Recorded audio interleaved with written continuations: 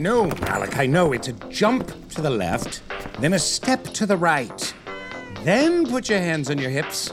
Oh, come on, man. You can't just gyrate willy-nilly. Idiot. Oh, hello, welcome. Welcome. Oh, we are planning something very, very special here at Radio Rental today. We are planning to go viral. Well, basically, we have no other option. Our modest little establishment here has run into some hard times again. I've even had to sell an entire shelf from one of my favorite directors, Lucio Fulci. Have you ever seen a lizard in a woman's skin? How about Don't Torture a Duckling? I kept those two just in case. Obscure. Anywho, none of my attempts at promotion have worked thus far. I did everything I could think of. So, Malachi and I are starting a TikTok talk. We are tick-talking now. We're starting to talk. Apparently, this is the only way to bring in customers from the Generation Z, no matter how much they may terrify me. So we have been practicing our dance moves. Oh, back in the old day, promotion was so easy. You could just hand out a few flyers, staple some pamphlets to telephone poles. Now I have to learn all these coordinated dances to songs by people named Cookie Kawaii. Oh, I don't know, it's painful. My quads are sore, but I would do anything for my beloved Radio Rental. I know nothing is scarier or possibly more sensual than the visual of me dancing to Doja Cat or Lil Nas X. But enough of that. How about that next tape? Let me plug it in. Here it is.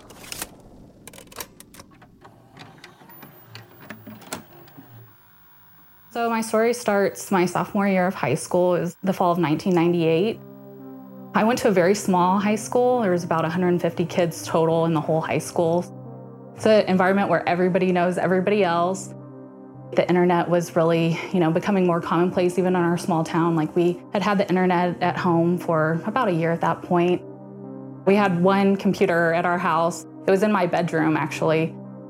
Having the internet was something that it kind of opens up a new world of possibilities to you. I'd play like online games. I was able to email people that lived in, different parts of the country, and I thought that was really exciting. My family is originally from Texas, so I could email like my cousins and instead of calling them on the phone because long distance calling was really expensive back then. So it was an easy way to keep in contact with everyone.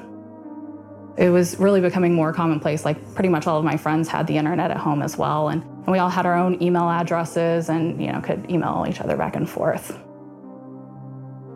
It was Spanish class my sophomore year. In that particular class, we had assigned seating. We had groups that we were assigned to. It was like a small group of 4 people that you would practice your conversational skills with. So we would actually socialize as much as we learned. We would talk quite a bit in that small group. And so my group was me and 2 boys and 1 other girl. The other girl played on the soccer team with me. I didn't know either of the boys particularly well, but I'd had classes with them before. And so, I was familiar with them. I got an email one day from someone named Rob Stiller, and I didn't know anybody by that name. I was kind of confused at that time. I didn't get a lot of spam or just random emails from people. I was trying to think of people that I had come in contact with like over the years because we had moved to a few different cities before this point, and I was like, I don't remember anyone named Rob Stiller. Like I was like looking at old yearbooks and stuff, and it wasn't a name that I'm pretty good with names, and it was a name that like did not ring any bells for me.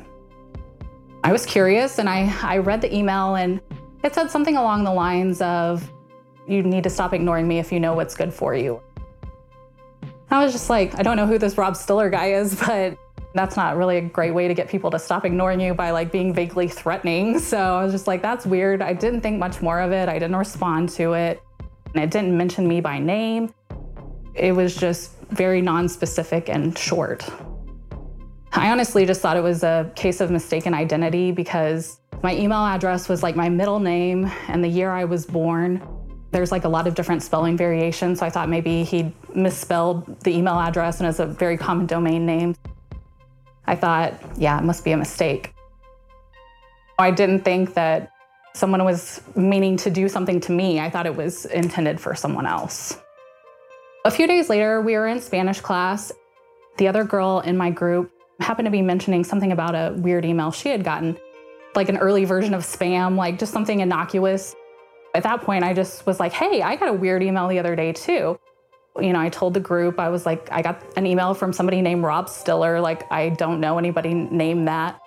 It was a weird email, told him, basically that I should stop ignoring him. And a week or two went by, I got another email from Rob Stiller, and I was very surprised to get another email. The tone of this one was a little bit different. I know you've been talking about me. You need to stop. I just thought it was very strange. As I was looking at it, I happened to notice that the email address was different than the first email. That caught my attention, and I thought that was really weird. I was very confused. I was like, I don't know if he is just like trying to get this other person's attention, and they didn't respond to his first email. It didn't mention me by name. I wasn't that concerned about it, but I thought it was really weird. Like, I don't know who Rob Stiller is still. I don't know why he keeps emailing me. I thought it was a complete mistake. I really didn't think that it was intended for me at all. The same pattern kept going on, like a week or two go by, then suddenly I would get another email from Rob Stiller. The tone of the emails became like more increasingly threatening. I do remember the last email very specifically. By this point, it was around spring break. So it was a lot later in the school year. It was all capital letters. He was gonna come to my house and break out all my windows with a baseball bat. The last several lines of the email just said like, stop. Like 50 times. It was like, stop, stop, stop, stop, stop. It seemed crazy. At that point, I was scared because it just seemed very threatening. I didn't know who this person was or what they were capable of.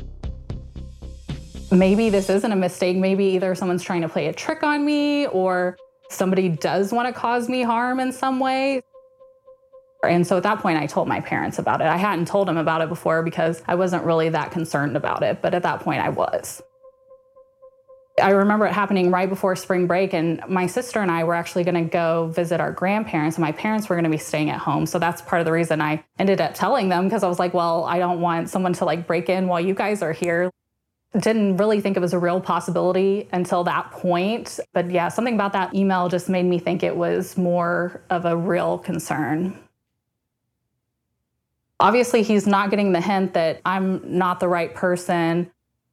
And now he's saying that he knows where I live and he's going to come to my house. Maybe this isn't a joke. I was beginning to think maybe it's not a mistake. Maybe this is meant for me.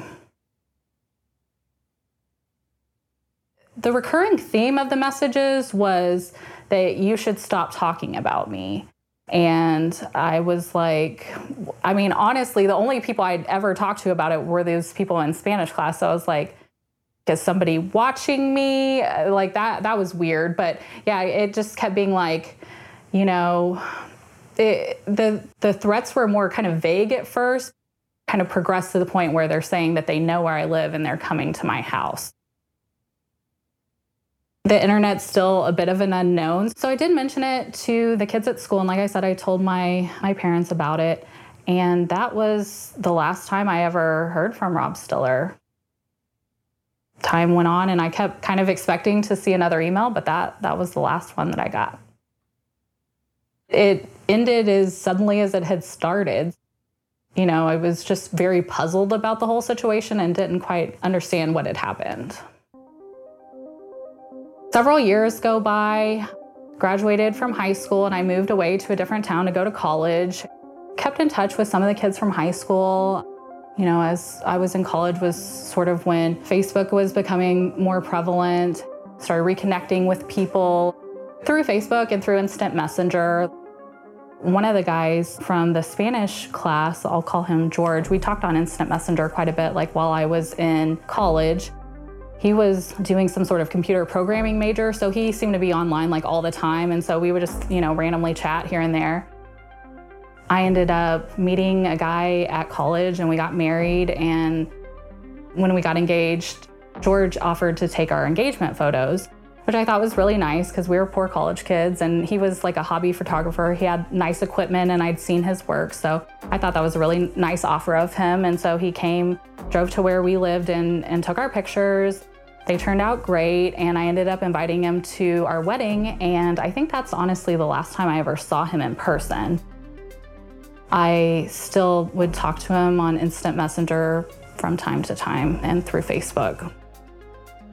We just kind of check in with each other here and there, like, hey, what are you up to? It was just one of those relationships. We weren't super close or anything, but we would just chat with each other sometimes. A few more years went by. At that point, I was kind of coming to the realization that I'd gotten married probably too young and kind of made the wrong decision there. I was kind of considering getting a divorce, and that wasn't looked upon highly in my family. I felt like I needed like an impartial observer to talk to about that. I just talked to my old friend George, and he was a great source of advice. He was a great impartial person that I could talk to because most of my friends at that time were sort of like friends of us as a couple. So it was just good to have someone that, was a little bit more removed from the situation just to get some advice from. And I felt like he gave me good advice, and yeah, it was really helpful. He hadn't really been in a serious relationship at that point. So I was kind of explaining to him things about why I was considering getting a divorce. And I was like, does this make sense? Is this something that we can work on? Or is this something that, you think would be like a deal breaker?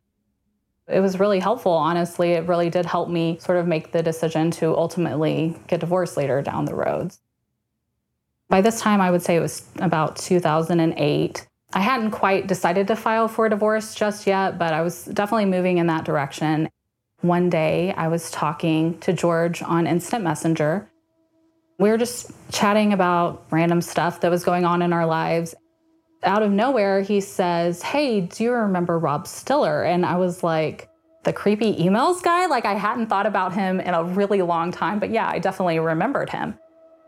He was like, well, I have something to confess to you. He said that he had sent all but the first Rob Stiller emails, which, looking back kind of made sense because all the ones except that first one were from a different email address. Then he went on to explain that he had done it because he had a crush on me in high school, and he liked that I started talking to him more, when the first Rob Stiller email came around. And so he had decided to send those other emails to get me to talk to him more. I didn't know what to say. I think I maybe told him, thank you for confessing that to me. But at the same time, I was just like, oh, that's really creepy. I unfriended him on Facebook, and I pretty much cut off all contact with him after that. I don't think we ever talked again from that moment on. It took me a while, definitely, to wrap my head around what had just happened.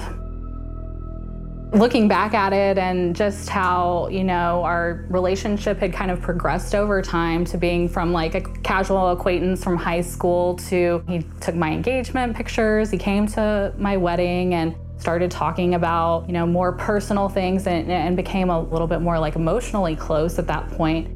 And it was just weird to see that that was the same person who caused me some sleepless nights in high school with some weird emails. It was just very, very strange to think that, because I thought he was a nice guy.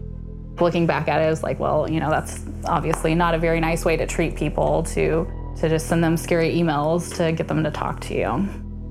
If he had a crush on me, there's a lot of different ways that you can go about showing that you're interested in someone besides writing creepy emails to them that they'll talk to you about. That I thought George was someone who was a, good friend, and obviously not really.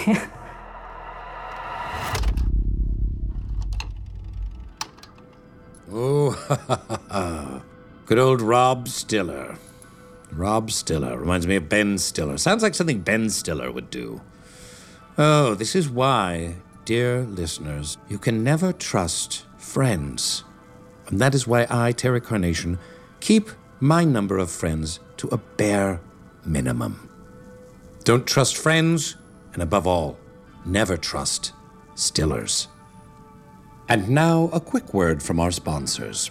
Do you like to get low interest rates?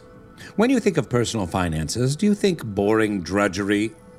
Well then, do I have a credit card for you. It's called simply The Card. The Card is the world's first credit card that prioritizes Instagrammable experiences over money. It's sort of a social club first, financial institution second. The card is accepted at exotic locations around the globe.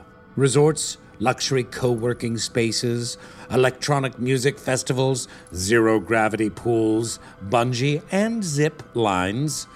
And sure, the annual fee is, well, extravagant, but so is what you'll be doing. And you'll get 0.001% back on any luxury purchases. It's just another day in your new life with The Card. The Card, for those of you who will be young forever. #YOLO. And we're back. Next tape.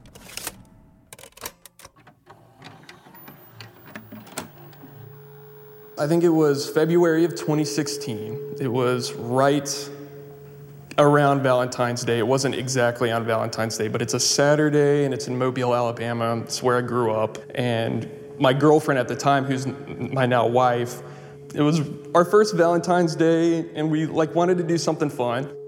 We had set our day up, I was gonna go to the graphic design conference and we're gonna give each other our gifts. All of our friends like to Eno and hammock and stuff. So I was like, I'm gonna get her a hammock and that's gonna be fun. We can do it with our friends, whatever. And so that's what I got her, but she had a bigger present for me that was gonna be a big surprise. She got the Airbnb booked for us for couples massage that we're gonna go to. Got through my conference probably about 4 o'clock, but right before that, she messaged me and she's like, they're moving it back to 9:30 now because there's going to be a wedding at this Airbnb. And so we ended up going to dinner right next to it. It is off the beaten path and just kind of rednecky. And in the beginning of the neighborhood, there's houses, it seems like a normal neighborhood, but the further back we went, it was about a mile or two back into this neighborhood, the less houses were there, the less light poles, and it was already about 9:25, we start pulling up to this place. We sit there, and the house is not built into the woods, but it's at the end of the neighborhood, and there is maybe 1 or 2 lit houses at the end of the street. Everything else was either being worked on or wasn't there. The house wasn't lit up, had a fountain, which was fine, and it had vines all over it. Kind of cold outside, it's in February, it's just kind of creepy, and there's, the only thing we hear is just the trickle of the water fountain that's there. And it was kind of a smaller house, but there were 1 or 2 cars in the front of it that hadn't been moved for years. So it's 9:25, we're we might as well just go. Well, let's go up there and give it a college try. Let's, why not? So we walk up and the appointment's at 9:30. We probably get up there about 9:26, 9:27, and we knock on the door and we don't hear anything. Nobody's coming, nothing, and we sit there for a couple minutes. It almost seemed like nobody had, other than the fountain, it almost seemed like nobody had lived there. As we're standing there, waiting for someone to finally come to the door, one light came on, then another light came on, a lamp kind of ambient, just sparse light came on through the house as this person was walking to get us. And so the door opens, and it's a woman, I would say probably in her mid to early 60s. And she had a Hawaiian visor on. She had kind of a robe thing on that was almost like a shawl or something. It was just weird, what she had on her, it just was bizarre. But when she was immediately stern with us, and it was 9:28, she was like, why are you guys here early? I said 9:30. You guys should come at 9:30. Why are you guys here early? And we're like, ma'am, it's 9:28. It's pretty much time to come in. We expected to come a little bit early, and she brushed that off and let us inside and then proceeded to lock like 4 to 5 deadbolts on this big door. She locks the door. When we first got up there, we we're kind of apprehensive, this is going to be weird. But the moment she locked all those deadbolts, we're pretty freaked out. And the house was almost pitch black. You couldn't see more than 3 feet in front of you, at best. And she takes us down this like dungeon of a house that had like this corridor. And we went in and took a right into this room. She had this thunder soundtrack, this rolling thunder soundtrack that was just so creepy. It was loud. It was like ear piercing. We could barely hear ourselves. We don't really know where we're going. We had to almost shuffle our feet walking into there. That's how like dark it was. And then she proceeds to sit my girlfriend and I down into these massage chairs, quote unquote massage chairs. She put me into this chair that had like a motor, and it just vibrated loudly, and it was going back and forth, and you had to put your feet on it, and it just shook you, and it was weird. And then she put my wife into, it almost was like a reclined chair, but it reclined so far back, it was like a dentist chair where her feet were higher than her head, and it was kind of doing the same vibrating thing. It was so unnerving for my wife.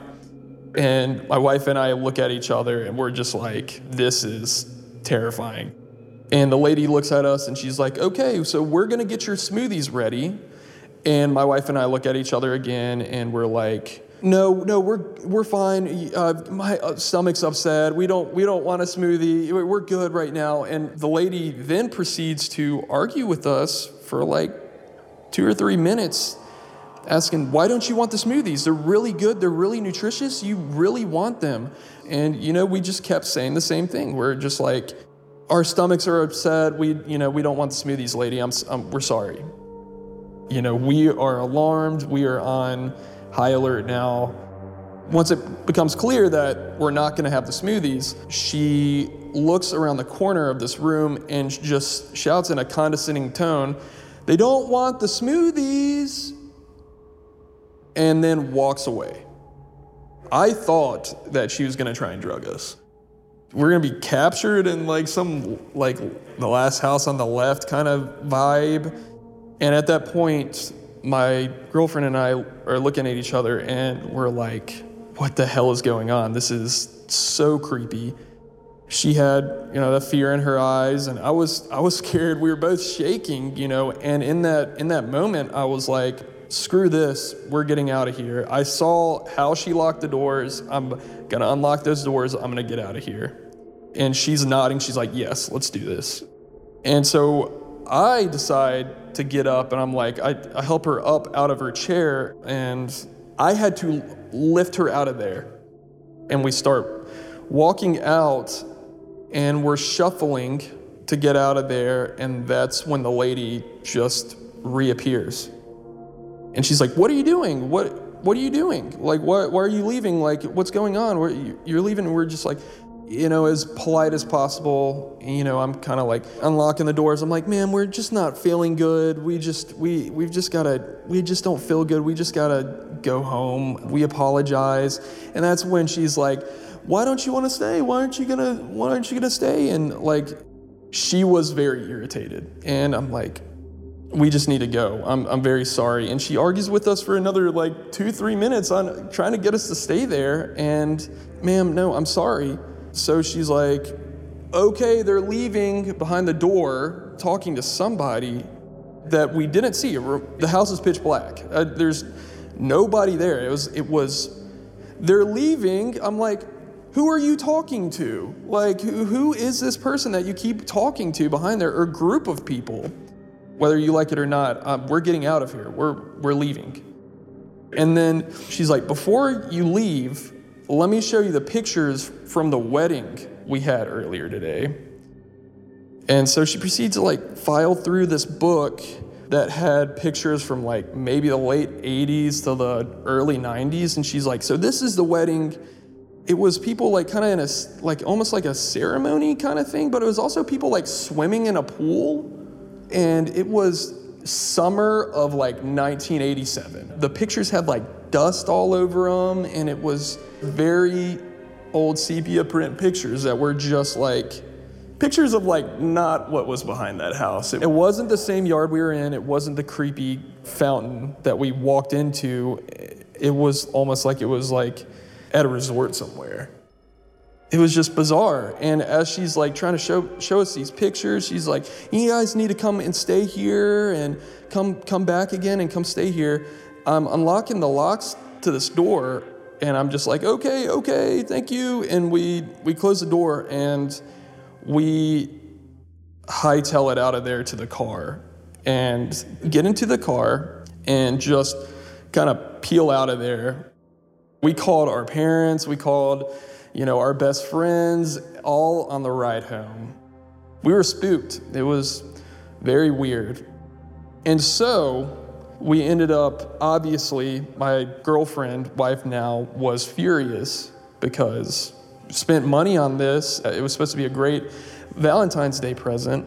So she thankfully got her money back from Groupon. We were like, this is not a reputable business. We don't even know what this is. We ended up looking up on Yahoo, like the reviews of the place.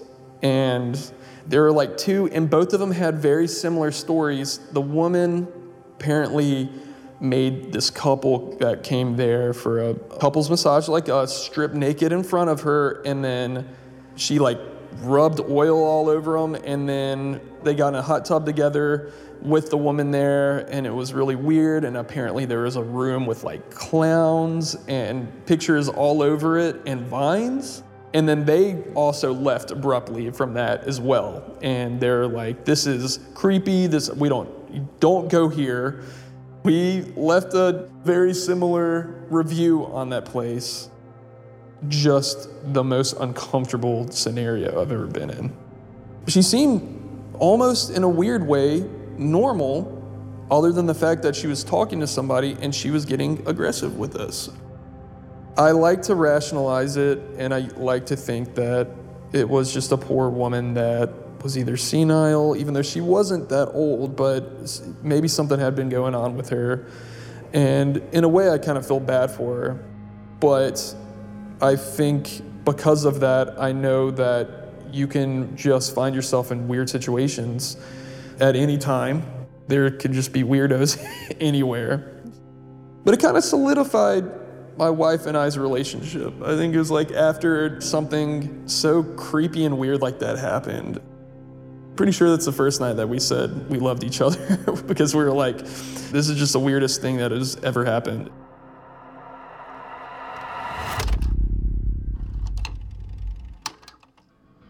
Well, I don't know about you, but that sounded kind of romantic to me. I would have left a positive Yelp review. Anyway, back to the tapes. Oh, which one will it be this time?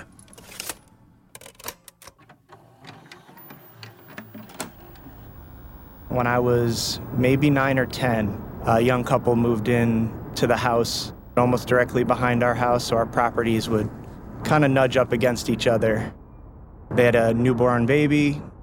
They both had white-collar jobs, and I saw the wife from time to time, but if I saw the wife out in the yard, I normally would say something to my mom like, oh, guess who I saw today?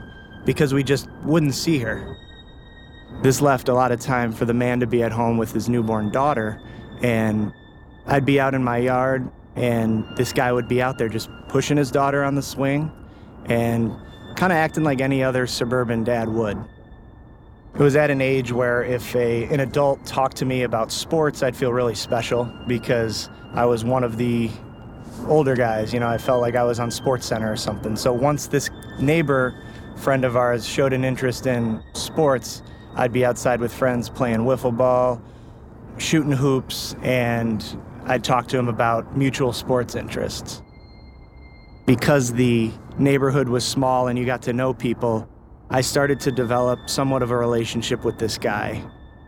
We started to notice some odd characteristics about him. For instance, you'd be in the middle of a conversation with him, and he would all of a sudden start staring off into space. It would last for maybe 3 to 5 seconds, and you couldn't help but turn your shoulder and look at whatever he was gazing at. He'd kind of lose his train of thought and just start staring off into space.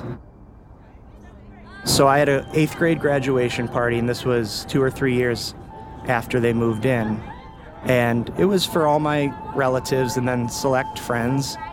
It's not that we wouldn't want neighbors to show up. In fact, some neighbors were there, but they were more of acquaintances to us, the neighbors who lived behind us. Because our backyards were sort of bumped up next to each other, there was a little opening in the fence. So I remember being at my 8th grade graduation party and seeing my neighbor, his wife, and his young child walking through the opening in the fence and coming through our other neighbor's yard to get into our backyard where the party was taking place. The neighbor showed up with his wife and 3-year-old, uninvited. He took a seat, he sat down and didn't say anything to anyone. My dad was normally very warm to neighbors, so he went up, greeted the man and wife, and offered him a drink. When he offered him a drink, my neighbor just looked right through my dad, almost as if he didn't see him.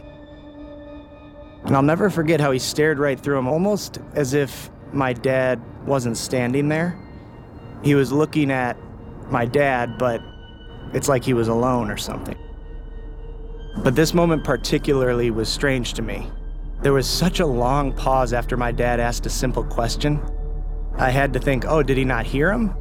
But he was staring right at him, so he had to have heard him. We actually hadn't seen the wife in maybe 6 months, so it was quite a surprise to see our neighbor who we often didn't see. And then the man was with his young daughter, and they took a seat and helped themselves to some of the appetizers. Because I lived in a small neighborhood, the neighbors were very gossipy and were wondering why he was over there. But again, it was still somewhat early in their life on the block, and we just thought maybe they wanted to be included. About a year after these neighbors moved in behind us, my brother came home from college, and we were never allowed to have a dog growing up. It was against the rules, but my brother brought home a dog. Both my parents were not happy, but within 2 or 3 weeks, my mom was totally okay with it and spoiling the dog with treats and all sorts of stuff. So as a new pet in the house, I was given the responsibility to walk the dog in the mornings, and occasionally I would run into this neighbor out in the neighborhood. A month later, I'm walking the dog. We run into the neighbor again. This time it's at night. I could barely even tell it was the neighbor, and the dog starts growling. It's not just some playful growl where a dog's trying to take a bone from you. The dog wanted to kill him. It sounded like the dog was ready to eat this man alive. My family was completely confused by it, but because we had the dog on a leash, there was never any close calls. But I remember my mom and dad telling me, if you see this neighbor, walk the other way with the dog because we don't want the dog to bite him and then some sort of lawsuit be on our hands. About a month after my graduation party, I'm outside with my dog, walking her behind the garage to go to the bathroom. And the neighbor's out in his yard, think he's doing yard work. And he comes over, and my dog just starts growling and barking and growling, and this growl was just completely vicious. And this is a growl we only heard a handful of times throughout her 14-year life. This time it's even more vicious than the last. Barking, barking. I'm apologizing to the neighbor, saying, I'm sorry, I don't know why she does this. As the dog continued to bark, my neighbor came over and assured me that everything was okay and that it's okay that the dog's barking, just keep leash training her until you have full control. I'll never forget those words. He said, Just continue training her until you have full control. Which at the time, I guess meant just continue training your dog until you can control your dog from barking and growling. And then he asked my plans for the weekend. I told him I had a baseball game the next day, and I asked him what he was doing. He told me he was leaving for a vacation with his wife and daughter the next morning. The dog continued to bark. Quickly, I ran back in the house and just ended the situation because something was wrong anytime he was around and my dog was around. I woke up the next morning ready for a baseball game, and my dad was in the kitchen just waiting around for me, and he sat me down and he said he had some bad news. Looked at him, I asked him what was wrong, and he said our neighbor's wife had died last night. And at that point, I had not dealt with a ton of loss. I had lost a couple grandparents, but this wasn't someone I was close with, but just the thought of someone dying on my street completely shook me. And I said, how did she die? And my dad said he didn't know, that he heard she was electrocuted or some freak accident had happened and she passed away. I think it was the next day, my mom asked me how the baseball game went. She wasn't at the game, and I said, I actually don't remember anything that happened. It was so shocking to me that a neighbor was dead. About a week after her death, they had a wake, and when our family showed up, we saw the wife's family on one side of the casket, and our neighbor was on the other side alone with no one standing with him. And I remember he was acting desperate, reaching out for my dad like he was a life raft. I just assumed this is how he was dealing with loss. When I got back to the car, my sister was upset, and eventually she revealed to my parents that our neighbor had grabbed her arm at the wake and said, I'm a good guy, right? Lie for me. Tell the cops I was a good guy. Lie for me, will you? It left so many questions unanswered for me and my family. My sister was in her early 20s at the time, and she was completely creeped out by it. She didn't know this guy nearly as well as I did because I was always out in the backyard playing sports or something, and I'd run into him, whereas she had been in college and high school and was off doing, other stuff. Within that next week, even me as a 12-year-old was convinced that he was a murderer. I felt like I was watching Law and Order with my dad, but it was just in our backyard. For the next few weeks, after the wake, I would stare out my window, just watching the house, looking at the house. A neighbor of ours had a close family friend who worked for the local police, and we started to get some inside info that our neighbor was now wearing an ankle bracelet, that there was more to this story than what he had initially said. We had found out that the 911 call sounded rehearsed. It almost sounded like he was reading off of a piece of paper. There were Google searches on his computer for the date rape drug, which I think is GHB. There were several other clues and pieces of info we found out that made this look like premeditated murder. Her teeth were knocked out and her head had been slammed against the counter. I heard that it was most likely asphyxiation. What weren't they able to prove? Were there no scratches on him? I don't know. He said she was standing in water and plugged in the toaster and that she was electrocuted. There were bruises and missing teeth. It looked like a brutal murder from what we heard from that random family friend who worked for police. This man continued living in the house behind ours for several months as he awaited trial. When trial happened, the police didn't have enough evidence or weren't able to pin first-degree murder on this guy, so he was only guilty of second-degree murder when the trial was done. I remember our neighbors and people in the town and community were very upset that this guy might be able to walk free within 10 or 15 years. I wasn't scared. I wasn't worried for my family. I was just sad for this young girl who now had to grow up without a mother, with a father who is a murderer. Our neighbor was convicted of second-degree murder, and over the next month, we talked about it. We were upset that he didn't get first degree, but eventually, you stop talking about it. So we're 10, 15 years past the incident. I was on my honeymoon in Hawaii, in Maui, with my wife, and we were out to dinner on one of our first nights there. We were drinking Mai Tais, having a good time, and we got back to the hotel room and both just looked at each other like, we gotta go to bed immediately. We were completely jet-lagged in another time zone. So my head hits the pillow and I'm in my backyard. Obviously I'm dreaming, and I'm in my backyard looking at my neighbor's house near the swing set where he always pushed his daughter, but this time he's completely alone and he's just looking at our house. In my dreams, everyone's faces are always blurry, and the silhouette of him in his winter hat that I remember him wearing was coming through clearly. I remember his face was blurred out, but it was clearly him, and it was his voice. I remember his voice saying my name over and over. And that's the dream. I'm just looking at him as he says my name. I woke up in the morning in a cold sweat, and my heart was pumping. I was scared. I hadn't thought about this guy in a long time, and I just had a weird sense, like, why did I have to think about him on my honeymoon now?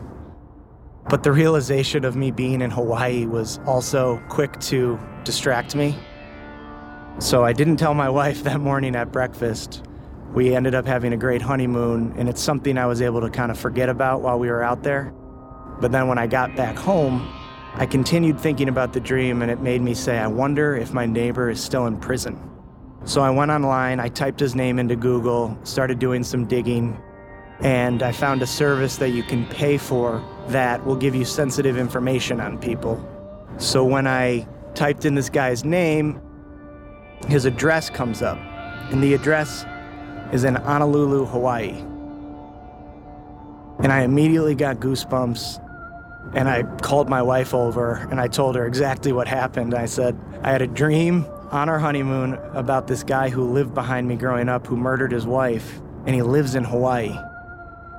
I don't know why I had the dream. I started speculating that maybe I had seen him in the airport or seen him on the island, and that it didn't click, but then later that night, my subconscious just had me see him.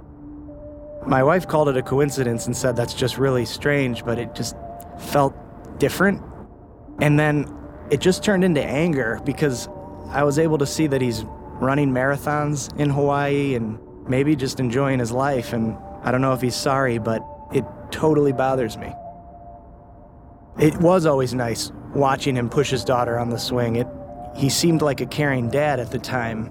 So for the dream then to almost be like I'm watching a memory, but the memory to be altered slightly and that his daughter was no longer there in his life, made it impactful to me.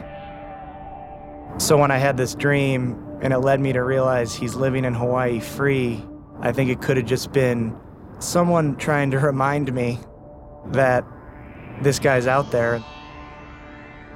It's something I want to believe because I do like having explanations for things. You know, there's a lot of weird stuff that happens in life, some things that are just unexplainable. I want to know why I had the dream in the same exotic place that he's now living, but I don't know.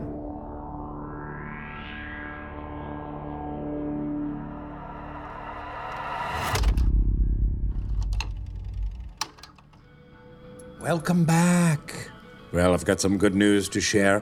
While you were savoring that tape, I got 10,000 views on my latest Tick video. See, look, 10K. Oh, wait, no. Oh, that's not a K. That's just a little smudge of tikka masala I got on there. Okay, that's better. 10 views. Well, 10, that's something. That's still 10 potential new customers, Well, my friends, I'm sorry to say it again. This will be the last time we're together for a while. I know, I'm sad too. Parting is such sweet sorrow. I hope to see you in here again soon. Stay spooky, my adoring fans. Remember, Terry loves you very much, as does Malachi. Oh, and rewind those tapes. Carnation out. Come here, Malachi. Come over here. I'm going to teach you the floss. No, you don't need actual floss. Radio Rental is created by Payne Lindsay and brought to you by Tenderfoot TV. Executive producers, Payne Lindsay and Donald Albright. Hosted by Rainn Wilson as his character, Terry Carnation. Produced by Payne Lindsay, Mike Rooney, and Meredith Stedman, with additional production by Eric Quintana. Written by Meredith Stedman. Additional writing by Mark Lachlan. Sound design by Cooper Skinner. Original score by Makeup and Vanity Set. Cover art by Trevor Eiler and Rob Sheridan. If you have a radio rental story that you'd like to share, please email us at yourscarystory@gmail.com or contact us via the form on our website, radiorentalusa.com. Follow us on Instagram and Twitter @RadioRental. You can also follow the illustrious Terry Carnation on social media. Just search @TerryCarnation. To hear more from Terry, listen to his podcast, Dark Air. Special thanks to Grace Royer and Oren Rosenbaum at UTA, the Nord Group, Station 16, Beck Media and Marketing, and the team at Cadence 13. On behalf of the Radio Rental Store, we'd love it if you'd subscribe, rate, and review. And don't forget to share our show with a friend of the genre. Thanks for listening.